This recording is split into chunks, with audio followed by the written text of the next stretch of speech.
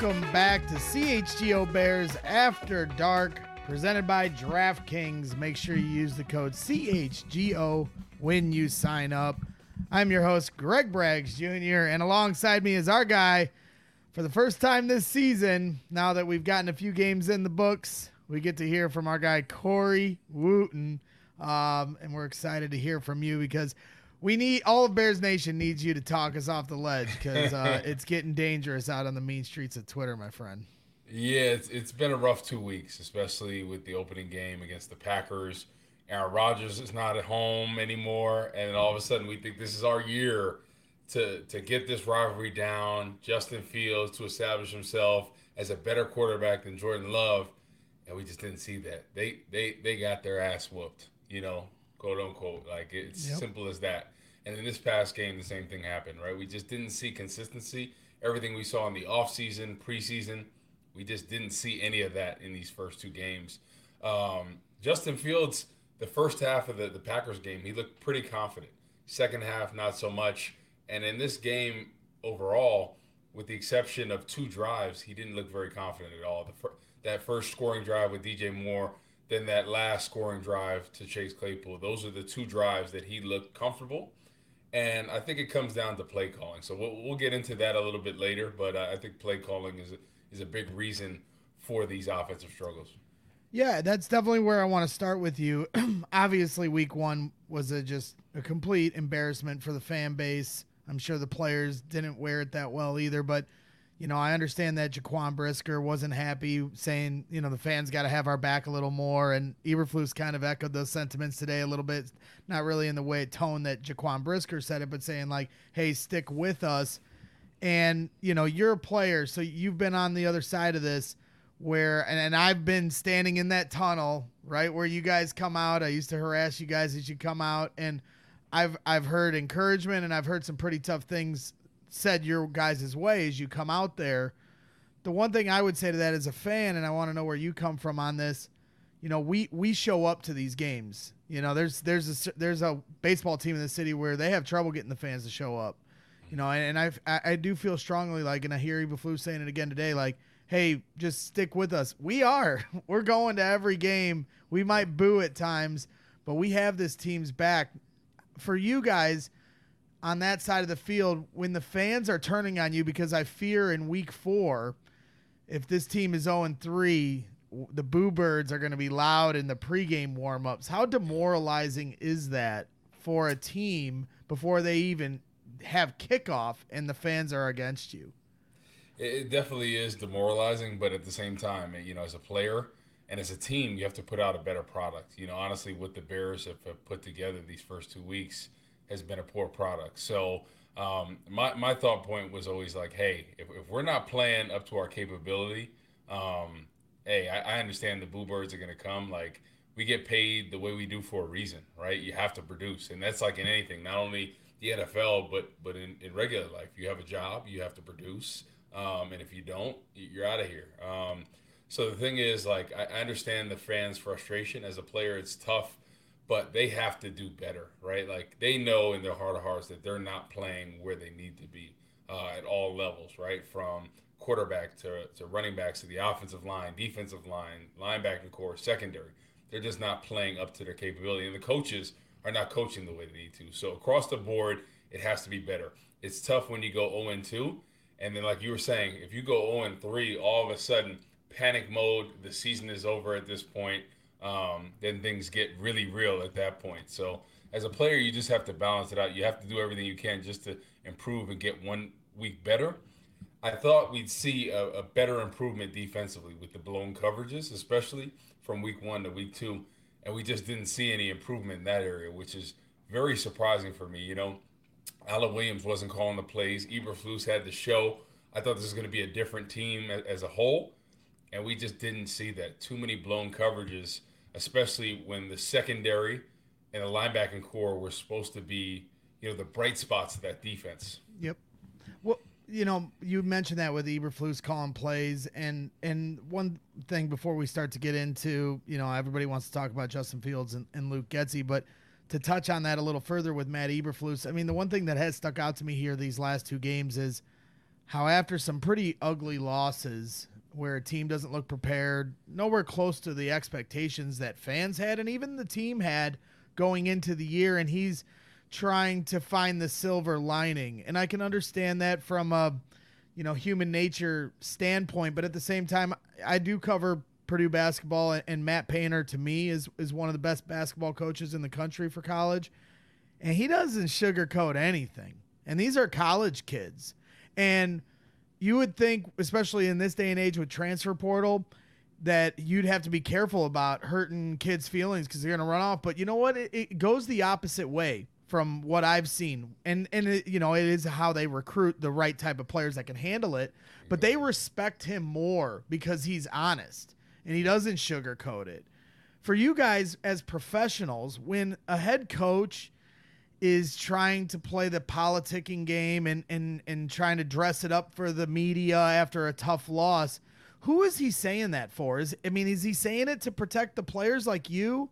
Or do the players look at that like, hey, you're just trying to protect yourself? Yeah, I think most players think he's trying to protect them at that point. But coaches know, really behind closed doors, they'll chew you out, tell you got to be better and all that. So I just think the leadership in that team really needs to step up, right? Whoever that is, right? The talented linebackers, the veteran safeties, they have to step up, right? Because at this point they need to get better, and it's across the board offensively. Whoever the leaders are as an offense, like Justin Fields, has to step up and be a leader to this team, right? Things haven't gone exactly the way he wanted to. Bears Nation, Bears fans, the organization thought it would go this year. But right, the great part about that is there's more games to play, right? And you can always get better at that point. So the season is not done now. It's hard after you start 0-2. Don't get me wrong, but the season is not a wash at this point. So there's a lot still to prove, and they can get better. So as bad as they've played, you can only go up from here, Brags, in my opinion. Yeah. Right? They played as bad a football in 2 games as you can play. And even in the last game against Tampa, they were in that game, before that pick six backed up on her. So they were in that game the whole time. So, yeah, the thing is, like, I'm excited to see this week, right, how they adjust across the board, especially with play calling, right? That's what I want to see. Because Luke Getsy, people are blaming Justin Fields, right? And don't get me wrong, he's holding the ball too long. His decision-making hasn't been the best.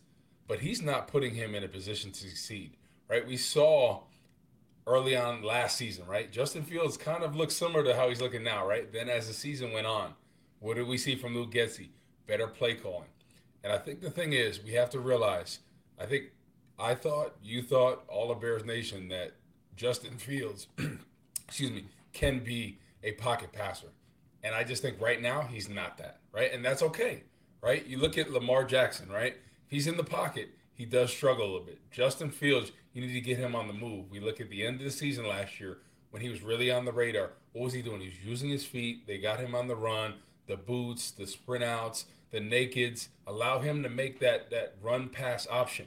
And I think that's how he gets his confidence up. And then we saw in certain games where he could drop back and then be confident. So Justin Fields, in his head, he's trying to prove that, hey, I'm this drop back passer. I don't have to use my feet, but use your strength, right? That's what makes you such a hard guy to defend, right? That's a defensive end, a linebacker's nightmare, right? Is a guy like Justin Fields that really is a nightmare matchup that you have to spy, that you have to always account for. So Luke Getsy has to do a better job of game planning for his strengths. And I think if they can do that, the offense will be better. It'll take pressure off the offensive line. It'll take pressure off Justin Fields and allow this offense to really flourish like we thought it would. Well, and that's absolutely, where I wanted to go with you on this, because in a lot of ways I agree. And I think the thing that I'm hesitant in going the full Monty and putting everything on Luke Getsy is I fell into this trap before when it was Matt Nagy and Mitch Trubisky. And everybody was blaming the quarterback. And everybody had their pitch forks out for Mitch, and I held this belief that while Mitch wasn't perfect, that Matt Nagy didn't have an understanding of how to call a balanced offense and didn't know how to put plays together, stack plays together, set up a defense by showing one look and then using that look and running something else off that same formation. Never did anything like that. Everything was just so obvious to the defense, and we saw a little bit of this here on Sunday where the Bucs defense straight up said it. We knew what was coming after the second straight screen on the final drive. So it all feels very reminiscent of the Matt Nagy era.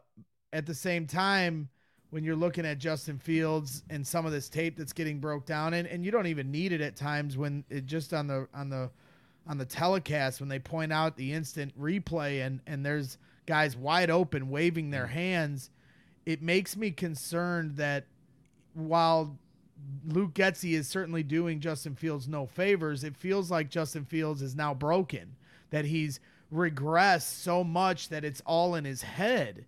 And that concerns me in a big way, because at the end of the day, we can talk about what Getsy did wrong or the Bears did wrong or how much more talented Justin Fields is than Mitch, and I believe he is. But if the results are the same, then what's the difference? Exactly. Well, I think Justin Fields is definitely in his head right now, 100%, right? And I think you look at the Green Bay game, right? First half, I mean, we could both agree, right? He looked pretty efficient, right? When he threw the ball, he looked confident. He looked comfortable.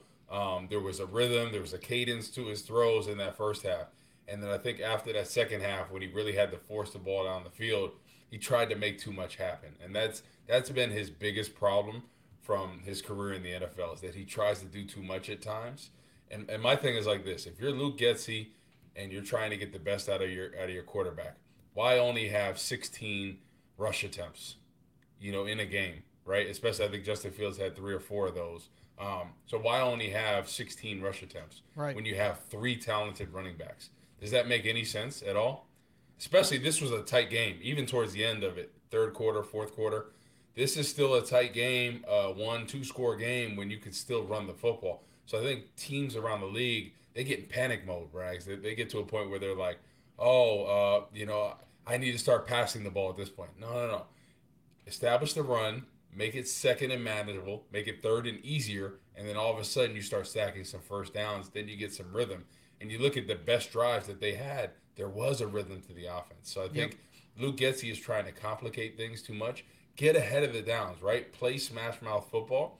And you look at the teams that do really well, especially a team like Baltimore and whatnot. They try to get the running game going, and then all of a sudden it sets everything up. So no, I agree. I agree. Even Philly, right? Yep. Jalen Hurts, right?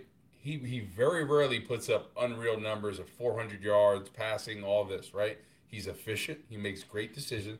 He uses his feet when he needs to, and they rely on that running game. So why can't the Bears do the same? That's what I'm wondering. If I'm and I think it's a completely fair point. It's something I was beating the table before the game, during the game, and then after the game. I had a bit of a meltdown. I don't know if you saw it moving around on Twitter. I kind of lost my mind there for a second, because to your point, I mean, we can talk about the rushing numbers. Khalil Herbert with 7 carries, Roschon Johnson with 4, Justin Fields, as you mentioned, only 4, but one of those was, a sneak, right? So there was really only 3. On the season, he has 4 designed runs, but one of them was a sneak, so only 3 on the season. 4 carries for Justin Fields, and then 1 for Velus Jones, which was a terrible jet sweep call to the short side of the field. Yeah. Not very good blocking done on that play either. But to me, the biggest crime of that whole thing was Roschon Johnson. You get in the I formation, Kari Blasingame opens up the hole, like parting the Red Sea, and Roschon Johnson breaks off for 30. Almost looked like he's about to take it to the house. And you know how many more times, and that was in the first half, you know how many times they went to him the rest of the game? Only one time. One more carry for Roschon Johnson the rest of the game. That to me is criminal. And you talk about teams, not just Baltimore or Philly. Look at Green Bay week 1, a team that has an offensive line that has an understanding of what they're doing, a play caller that has an understanding of what he wants to do. They run the ball, take the pressure off their quarterback, and now he's able to, get the most out of him because there isn't as much pressure on him to do everything. There's a 4-minute video clip that someone put up of every drop back of Justin Fields on Sunday against the Bucs. Only 2 of them are under center. The rest are all out of shotgun. And you can break down the tape and say he's missing this guy, that guy, this guy, that guy. but he's throwing into zones that he clearly isn't seeing comfortably. So to your point, if you can get into the I formation, play smash mouth football, bring defenders into the box. Now you're in the I formation, you play off a play action, roll him out, get him on the move, and now that's his comfort zone. Whether we like it or not, he's just not the pocket passer we all want him to be yet, or maybe will ever be. We don't know, but at this moment right now, if you want to win games, you got to get back to the run.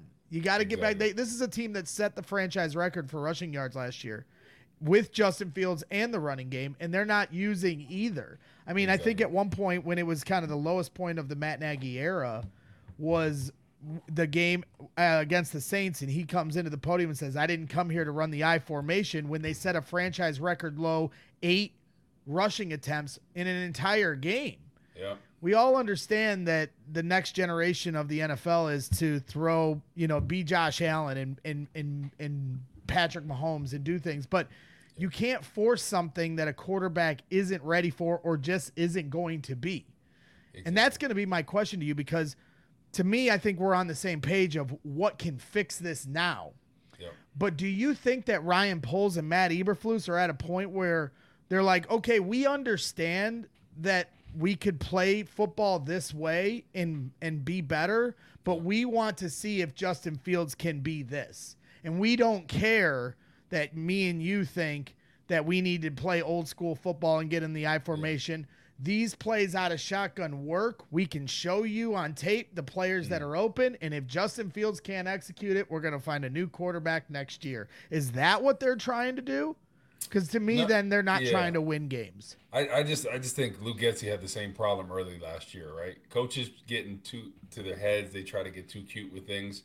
And my thing is like this, right? There are some quarterbacks that can play in any system. You give him any offense to run, i.e. Aaron Rodgers, right? He can do it all, right? He's those 1 in 32 type of quarterbacks, right? Like, Patrick Mahomes, Allen, there's those guys that can run any system. Justin Fields is not that guy yet, right? He could be one day, but right now, what he does well, they are not game planning for that, right? And as a coach, you're doing him a disservice, right? You look at all the years where Bill Belichick, right? Tom Brady got hurt and he hurt his ACL, right? And then Matt Castle comes in, lights it up, right? Jimmy G comes in, lights it up. Jacoby Brissett does well. You have to game plan for quarterback strength, and Luke Getsy is not doing that. So look at Anthony Richardson, right, from the Colts, right? You look at his first 2 weeks. He's looked pretty good, right? He has 14 carries through 2 weeks. The first game he had 10 carries for 40 yards. You know what that does? That softens up the defense. All of a sudden, all those linebackers are staying. Now they're trying to spy. So it gives a different element, and the Bears aren't doing that. Justin Fields, right now, they're saying, oh, he's dropping back right now. We don't have to worry about this, that, and the other. He's not scrambling like he was last year. Justin Fields, I think, right now is trying to prove to everyone that I can be a pocket passer. And, hey, the thing is, right now, that's not what he does well. What he does well is when he's on the move. So he needs to get back to that. Like, Jalen Hurts, we made an argument, right? He's MVP type of player last year, right? Right. Was anything that he did super flashy? Was what he did Joe Burrow? Was what he did Patrick Mahomes or Josh Allen? No. But what were they saying? He's one of the best players in the league right now. Why? Because he plays to his strengths, right? He's efficient. He leads this offense well. And at the end of the day, the stats do not matter. The stats don't matter. It's about wins or losses. Yeah, I don't disagree, and it's going to be tough to find a way to win this week, although it would be so Bears, when the whole world is doubting that they have any shot to come out and surprise us, although I certainly doubt I'll be picking that. Hogue was the only one on Meatball Island last week trying to pick, hey, what's happening? You say hi?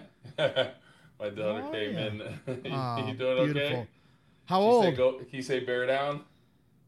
Say bear down. Oh. Are you nervous? She's shy. She's shy. She's not like her pops, huh? The show. Do you want to watch your tablet? Okay. Go ahead. All right. Nothing better than being a dad, Corey. It's a great feeling, my friend. Beautiful family you got over there. So yeah, I'm with you. It's like, it's kind of a put up or shut up moment. I mean, do Do you think that it can be fixed with Getsy and Fields? Or do you, if it doesn't get fixed, I guess this is a double-barreled question. Yeah. Can it get fixed? But then also, if in the hypothetical world it doesn't get fixed, who's on the chopping block first? Who's going to be the one? Because with Mitch and Nagy, first it was Mitch that found the pine for Nick Foles. And then, oh, lo and behold, it wasn't just Mitch that was the problem. It was also Nagy that was the problem. And he had to give up the playbook to Bill Lazor. And then Mitch ended up coming back to be the starting quarterback by the end of the year. Yeah. And somehow they weaseled their way into the playoffs, saving Nagy's tenure as the head coach for a year. So that's my question is, if it doesn't work out, who's getting the axe first?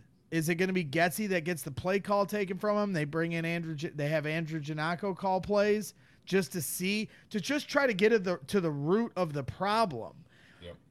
Because if Getsy just refuses to have any consistency running the football, getting to the power, playing to your quarterback's strengths, and it just continues to look this way, or will Luke Getsy get in Matt Eberflus and Ryan Poles here and go, I'm not the problem. Look at the tape. Let's put Justin Fields on the bench and let me show you one of these other quarterbacks that'll execute the offense the way I want it to be done. Who's getting the axe first here if that comes down to it? I think it's Getsy, if anybody, right? Because as a coordinator, you're supposed to highlight your players' strengths, right, and play to their strengths. And right now he's not doing that, right? Justin Fields has to clean up a lot, right? But for the most part, like you look at how the offensive line has been playing, they haven't been playing bad. Like in that Tampa game, there was really only one play that should have been a sack. All the other ones were covered sacks. And the one that Wright gave up, Cole Kmet kind of cut in front of him, which I don't understand. He kind of set a screen on him in a way when he was releasing for the route. So Getsy has to do a better job. So I think he will go first.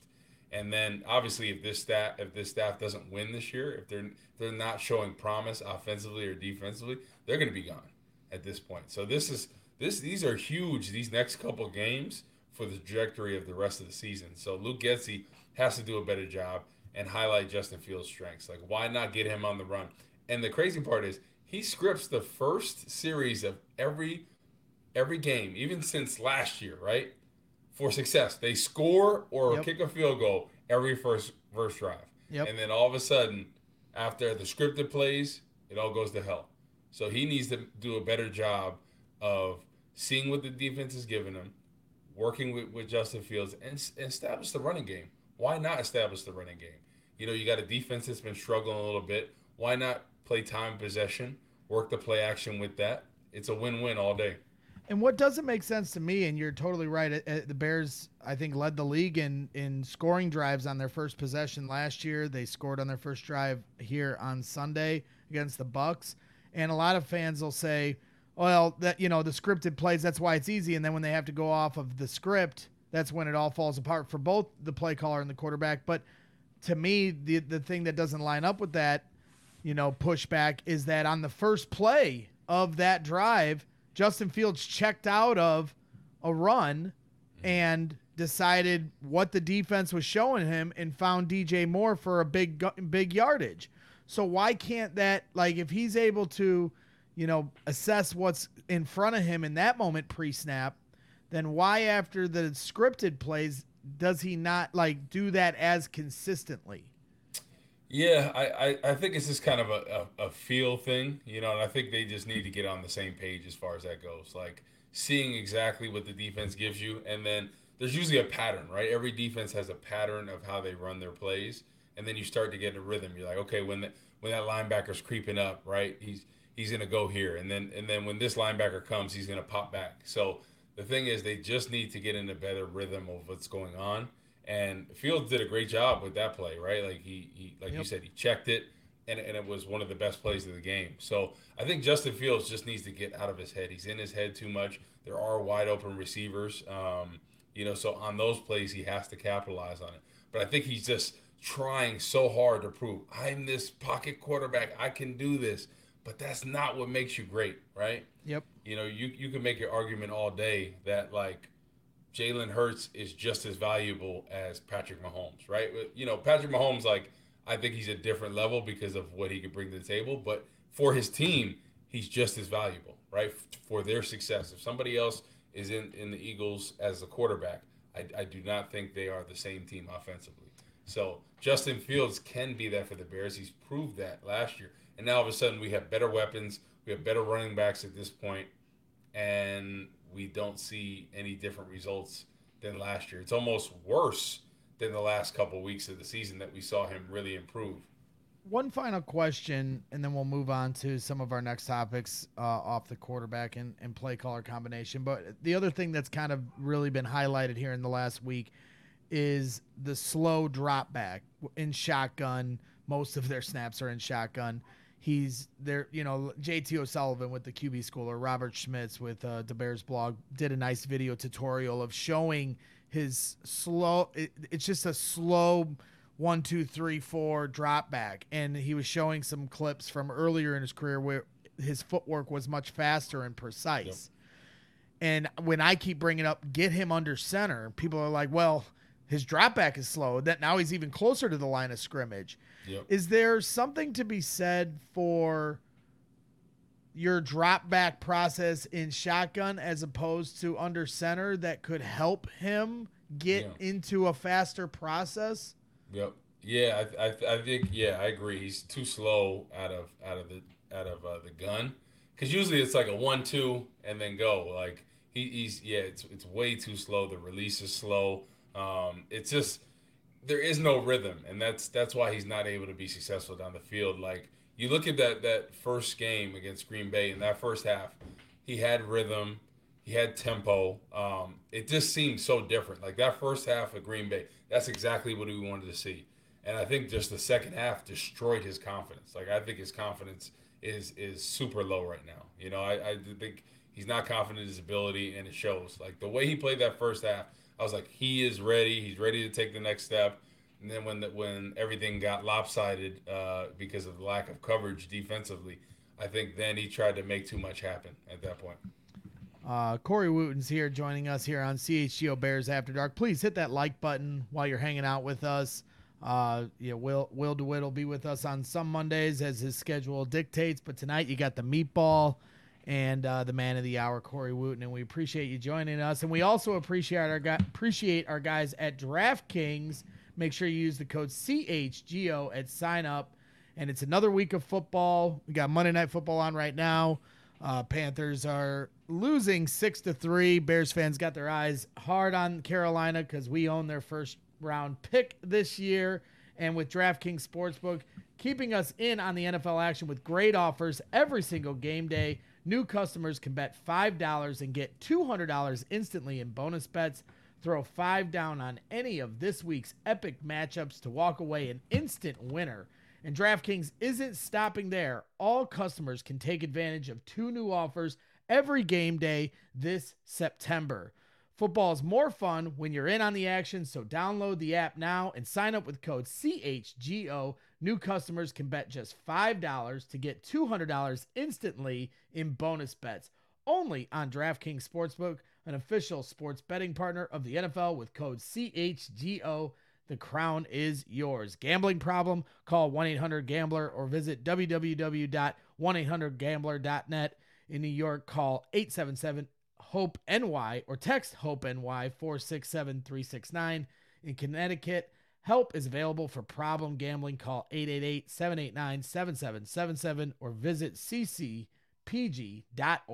Please play responsibly. On behalf of Boot Hill Casino and Resort, licensed partner Golden Nugget, Lake Charles, 21 or over, age varies by jurisdiction. See sportsbook.draftkings.com/football terms for eligibility and terms. All right, so we're moving off the quarterback and play caller conundrum. Hopefully they can figure that out here against the Super Bowl champs here on Sunday. They got nothing to lose, right, Corey?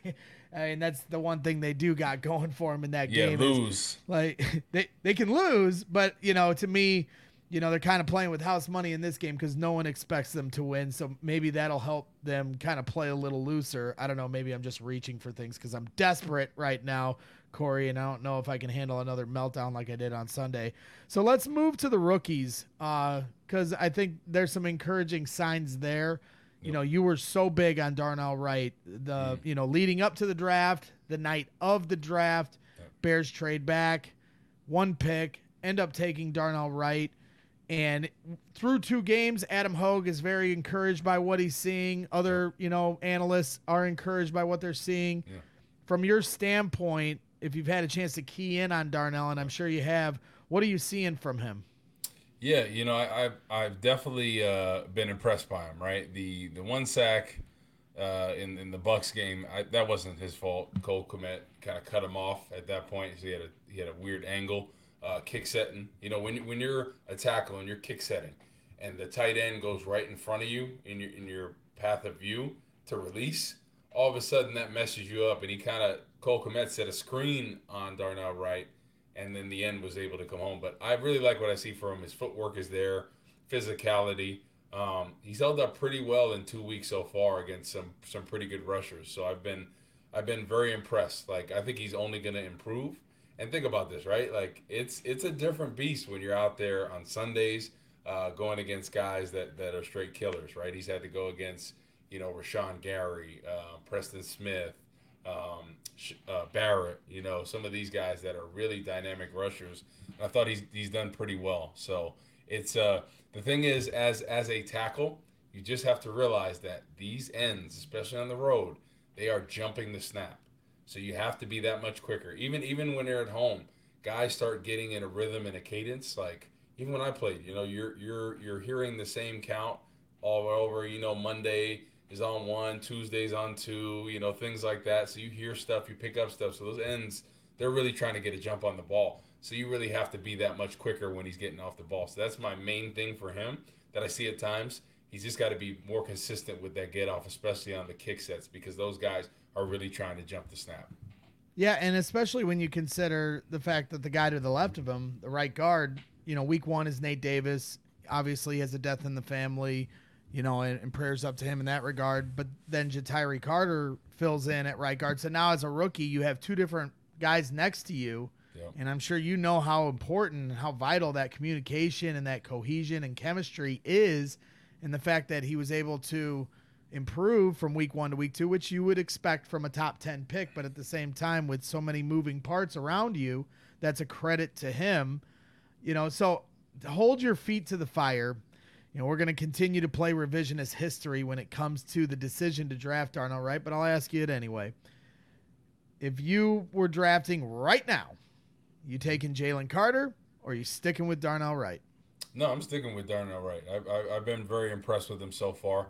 I think he's only going to improve. So offensive line is one of the hardest positions out there. That and cornerback, right? I really do believe that. Like, you're on an island.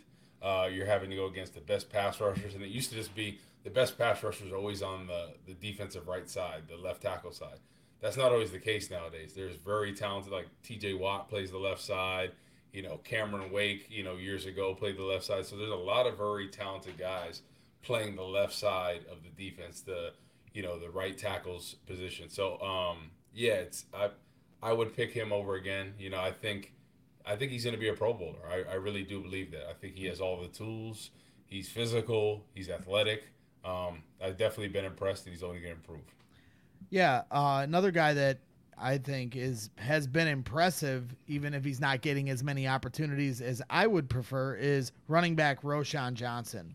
Yep. To me, I got all the respect for Khalil Herbert when he first came on. It seems like every time the Bears, the one thing they have done right in my lifetime is running backs. And It seems like wherever they draft them, whether it's, Matt Forte or David Montgomery, A-Train, Anthony Thomas, good pull there. Yep. Rookie of the year. Thomas Davis. Yeah. Yeah, exactly. They always seem to understand what they need out of running back. And Roschon Johnson comes in. It's the same thing as what I felt when I saw Khalil Herbert the first time. Like, okay, this guy's got it, ladies and gentlemen. He's going to be getting snaps faster than you think. Same thing's happening with Roschon. And now I'm to the point where I'm pissed off that they're not getting off the bus running with Roschon Johnson, as Lovie Smith used to say. To me, Roschon Johnson is a tone-setting type of player. And when he ran that Packer over week 1, I mean, that was literally the only bright spot of that game.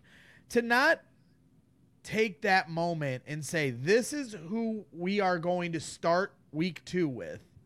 All due respect to Khalil Herbert, but at the end of the day, tone setters are tone setters.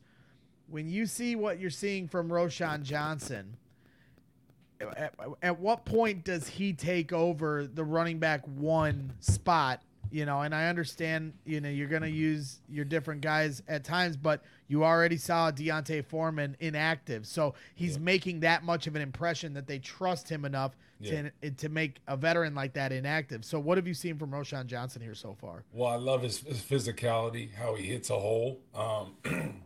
It's been really impressive to see. Like the yards after contact is really impressive. So I think him and Khalil Herbert really supplement each other. The true thunder and lightning, Ron Dane, Tiki Barber. I really like that, because the thing is, what they need to start doing is on those 3rd and shorts, they need to use Roschon Johnson because he's going to get that first down, right?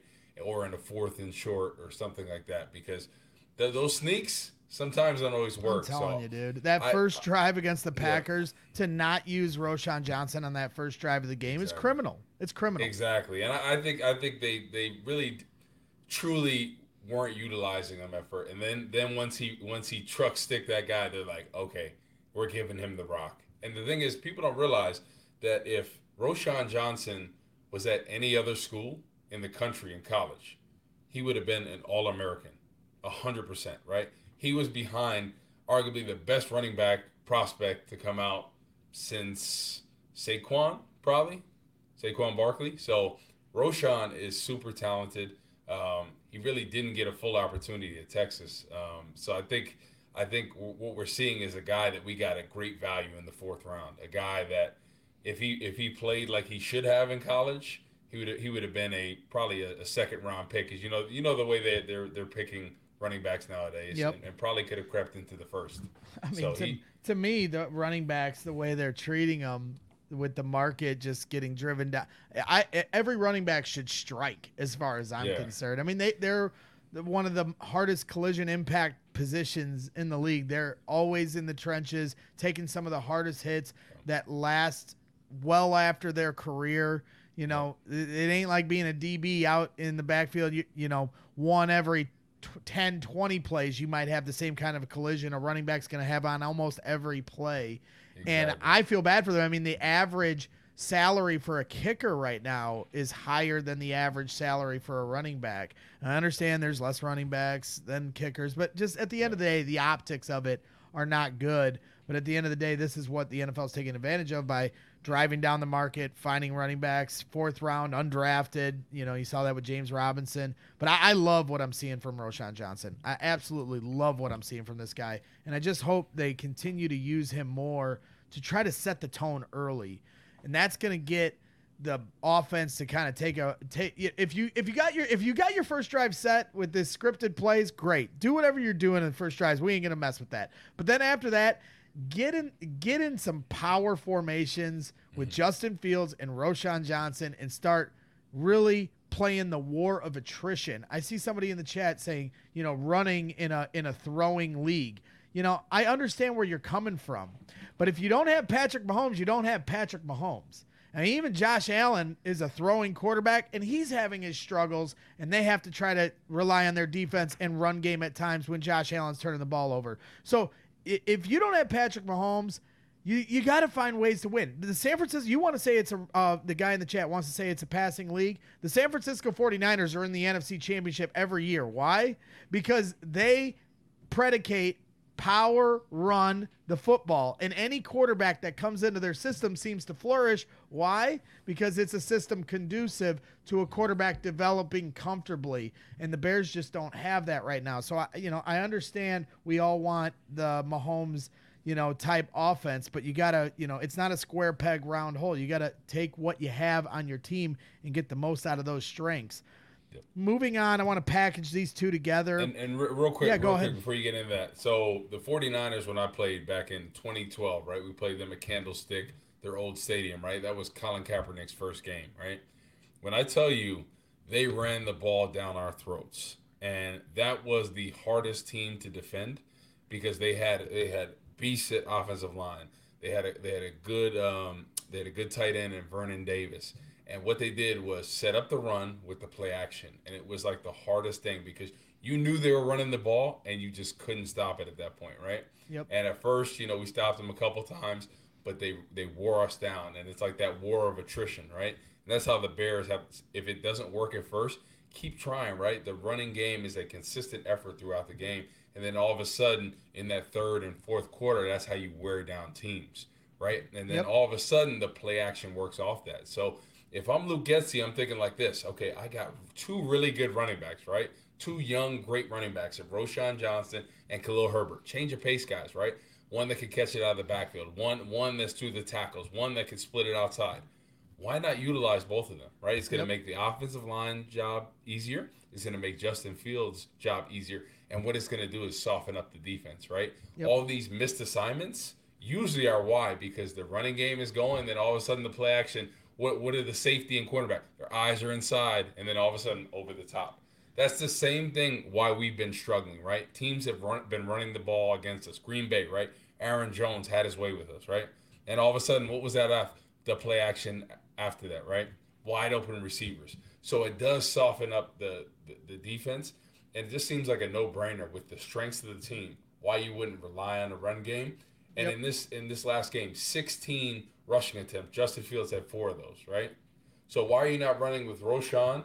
Why are you not running with Khalil Herbert? And why are you not running some plays with Justin Fields? I'm not talking about running every play, but why not? Why not a little zone read with him? Why not get him on the run and give him the option to scramble if he needs to? That's how you soften up defenses. And Luke Getzey is trying to do too much drop back, right? At this point in time, Justin Fields needs to get the running game going and then work everything off it. And I think he will be a lot better doing that. Yeah, I agree. And PZ in the chat says, plus O linemen love to run block. And to that point, I once, had a interview with Charles Leno, and he alluded to that point when Matt Nagy was refusing to run the ball. He literally said on my show at one point, run the damn ball. And he was still on the Bears at that time. So he was directly calling out Matt Nagy while I'm talking to him. And I asked him why like what would an offensive line prefer, and they all, I think he says, to a man they want to run block, because when you're pass blocking, you don't know where it's coming. You've got stunts, you've got different blitzes, disguised looks, and there's a lot more of a guessing game there. So when you have a new offensive line combination that's constantly rotating out because Tevin Jenkins is hurt, Nate Davidson has personal issues, and different things of that nature, rookies on the offensive line, that's only another thing. It's not just going to help your quarterback. It's going to help your offensive line get comfortable and not ask them to consistently have to do drop back, pass protection. Exactly. And as a defensive lineman, right, when teams are consistently running the football, right, it's so hard to differentiate run and pass, right? If you're in gun, all day, right? The running back is behind the quarterback, by the offensive line stance, it's a run, right? Or it's a pass at that point. So when you're in an I formation, right, and you don't know most of the time whether they're run or pass, right, because they sell it a lot of times, act like they're run blocking, then try to grab you around your shoulder pads. And what does that do? That buys Justin Fields and those receivers another second. It buys the offensive line some time, because that's the hardest transition, right? From a big, strong offensive lineman, 320 pounds, that's got to grab of you. You got to shock him and get off him. So it doesn't move as quickly as a straight drop back. So that should be their best friend right now, is working that run and the play action off it. Yeah, and when you talk about the war of attrition, I encourage anybody to go watch that Atlanta Green Bay game here on Sunday. Green Bay was kicking their ass, but Bijan Robinson in that run game, they just stayed with it. And Bijan Robinson, obviously a dynamic talent. One of his highlights where he just juked 3 guys out of their shoes. I was like, whoo, this dude is another level. So I understand we don't have Bijan Robinson necessarily, but at the same time, the point stands that they stuck with it. The war of attrition won out, and they ended up beating the Green Bay Packers. Moving on to, the defensive line. This is your bread and butter, and I'm certainly curious to hear your thoughts. With Gervon Dexter and Zach Pickens, rookies on the defensive line. Yep. I don't know if the stat, they're not showing up on the stat sheet maybe as much as Bears fans want. Or is there anything you've seen so far that you're encouraged by?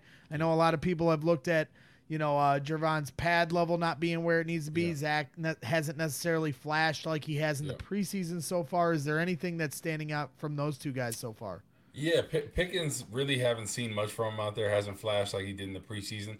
Last game, Dexter was definitely more active, right? I think pad level is a feature that he always has to work on, right? Being such a tall guy, I had that same issue. A lot of taller defensive linemen have that same issue. So pad level and then getting off the football, right? He played in that Florida scheme, the read and react, so he has to get used to that. But I think when he buys into getting off the football, I mean, he's going to be an absolute force because I feel like he's out there. It seems like at times he doesn't really know exactly what he's doing, but he's so big and so strong that he can still make plays out there. So it's like it definitely is a project, but it is definitely promising the fact that he can make plays and still play high and still not get off the ball like some of these other dominant guys. So it's once he trusts it and is able to get off the football, I'm telling you, he'll be an absolute beast if he can do that. Okay. I think with any D tackles as a rookie, it takes time. And at the end of the day, we all want this team to start winning games, but to expect these rookies to be the reason we're winning games, I think is unfair. And that leaves me to my last rookie that I want to touch on quickly is Tyreek Stevenson. I like the way this guy battles, and I don't expect him to win every time. Mike Evans completely washing him out of a play and should have probably been an offensive pass interference, but I guess they let the veteran eat there. And, in the week one, they went after Tyreek Stevenson on a one-on-one jump ball in the end zone. Tyreek loses. So they're challenging him for sure. Yep. But at the same time, I like just what I'm seeing overall from camp, preseason, and now. I'm encouraged for the future of Tyreek Stevenson. I'm definitely encouraged, but I'm a little bit cautious about being too excited because sometimes there has been blown coverage, eyes in the backfield in that Green Bay game, even times against Tampa. I love the physicality of him, but he definitely gets beat too much. And like I said, corner is one of the hardest positions in football, so he just has to rely on his technique, right? And I think he's not doing that, right? His eyes are just in the backfield too much. You have your guy, you'll be run support late, right? At that point, sometimes you got to go up and make a play as a corner, right? Screens, things like that, right? But you need coverage first. Your run secondary, right? That's for the defensive linemen and the linebackers. So he just has to remember that, right? He love his physicality, but coverage first. Eyes.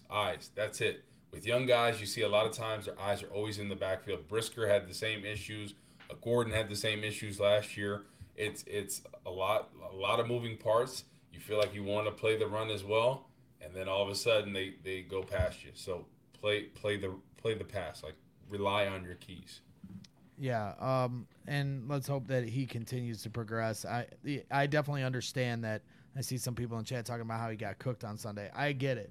But my expectations are just different for, a rookie cornerback. This is a tough league to be a cornerback, especially when you consider the pass rush or lack thereof that the Bears are producing. I don't think they have a sack this season from the defensive line. Yannick Ngakoue has one. Doesn't Yannick have one? Yeah. So yeah, not enough. I'll tell you that. Exactly. What about not keeping a guy like Terrell Lewis, who was arguably their best pass rusher because Yannick didn't play preseason? Yeah, and Gary's in our chat, and I love Gary, and he always kind of messes with me a little bit because Terrell Lewis didn't get picked up by anybody in the league after the Bears cut him, and I think the Houston Texans brought him in for a look, and I don't know, I don't think they signed him, but at the end of the day, I don't care just because the rest of the league didn't do it. I know I'm always going to trust my eyes, and if they fail me and I was wrong, I'll own up to it. I'm not always going to be right, but I'm with you on that. I'm going to reward guys that produced it training camp in the preseason. Andrew Billings, to me, along with Terrell Lewis, were two of the standouts at camp in preseason. They showed it at camp. Then when the preseason came along, it translated in the games. And Gary's saying he is on the practice squad with the Saints now. So, a team did finally find him. But The Yeah. Bears had him right there, and the Bears aren't getting any kind of a pass rush. This is a guy that's been in the league. So I'm with you because, I haven't heard DeMarcus Walker's name called all that much, and that's disappointing because we definitely expected more bringing him from Tennessee. But Terrell Lewis was right there for you. At least, give him an opportunity to make some plays. Rasheem Green, he did block that kick on Sunday, and I think he was the one that won the job over Terrell Lewis. And I think that the Bears value him more because of his ability to stop the run. And that's fine. But I agree with you that Terrell Lewis is a bit of a missed opportunity as far as just seeing what you got in him. At least in a situational pass rush. Right. At that point, like just have him come in on pass rush situations. Like there's a lot of people that can be successful at that, and everybody has a role on the team, right?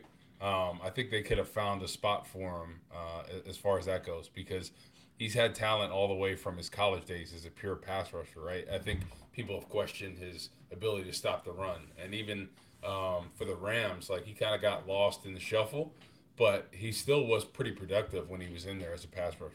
Yeah, I agree. And then our ability to have fun, if you become a diehard here at CHGO Sports, is second to none. And I know Gary and Matthew Gregory and a lot of guys will attest to this in the chat.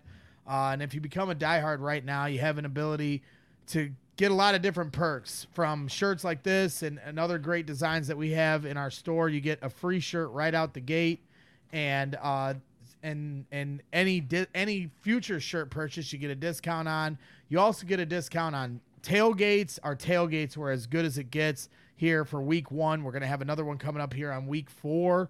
And you can go to allchgo.com and hit the events tab, and you can find out about all our future tailgates. Green Bay's off.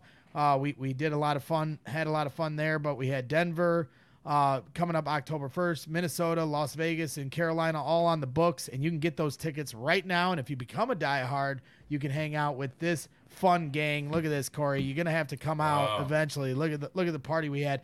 All you can drink, Goose Island.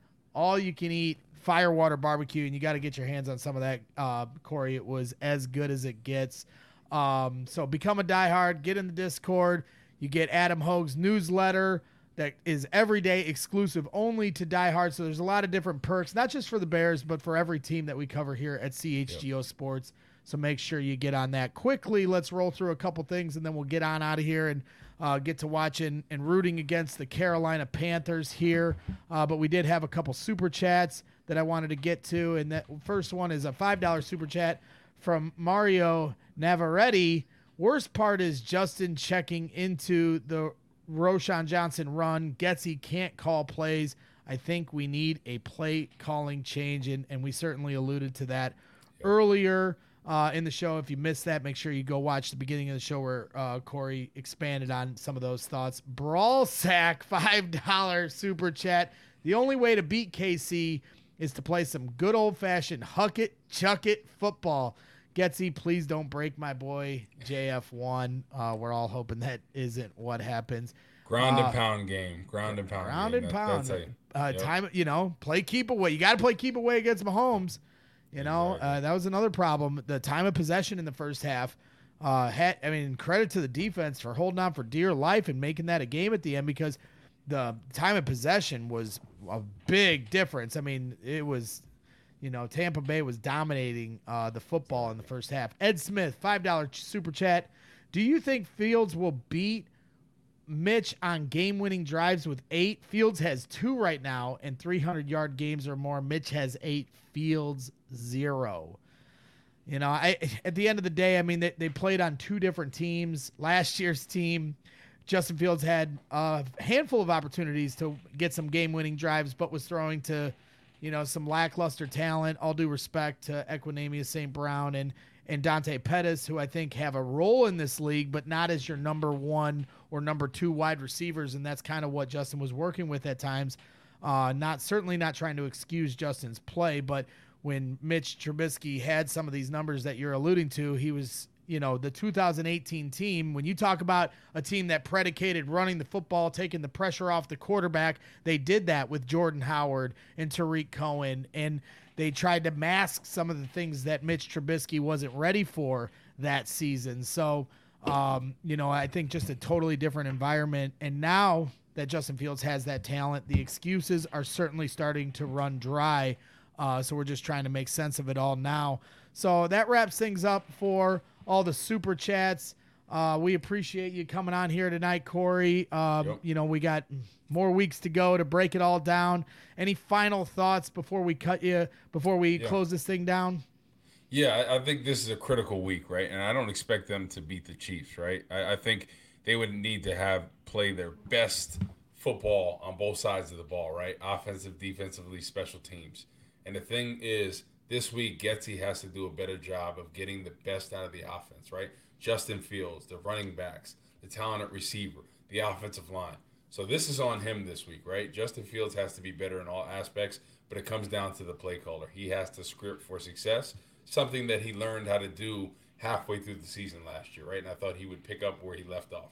Haven't seen that, right? But you have a quarterback that's confidence is not high. So get his confidence up. Get the running game going. Get him on the move. And when he's on the move, he starts to get confident, right? You look at all his good throws. He's even throwing perfect bombs off his back foot on Sunday against the Bucks, right? Off his back foot. So he is more confident on the run.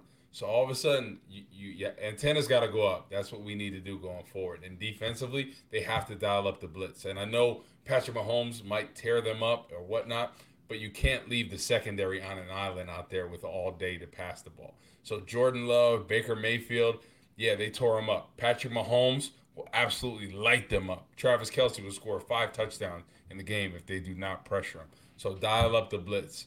I'd rather them get beat deep on something like that, a broken play, than have Patrick Mahomes have all day to throw the ball. So at some point, things have to change, and it comes down to the coaching staff, because if they don't change things, the trajectory of this season, they're going to be gone.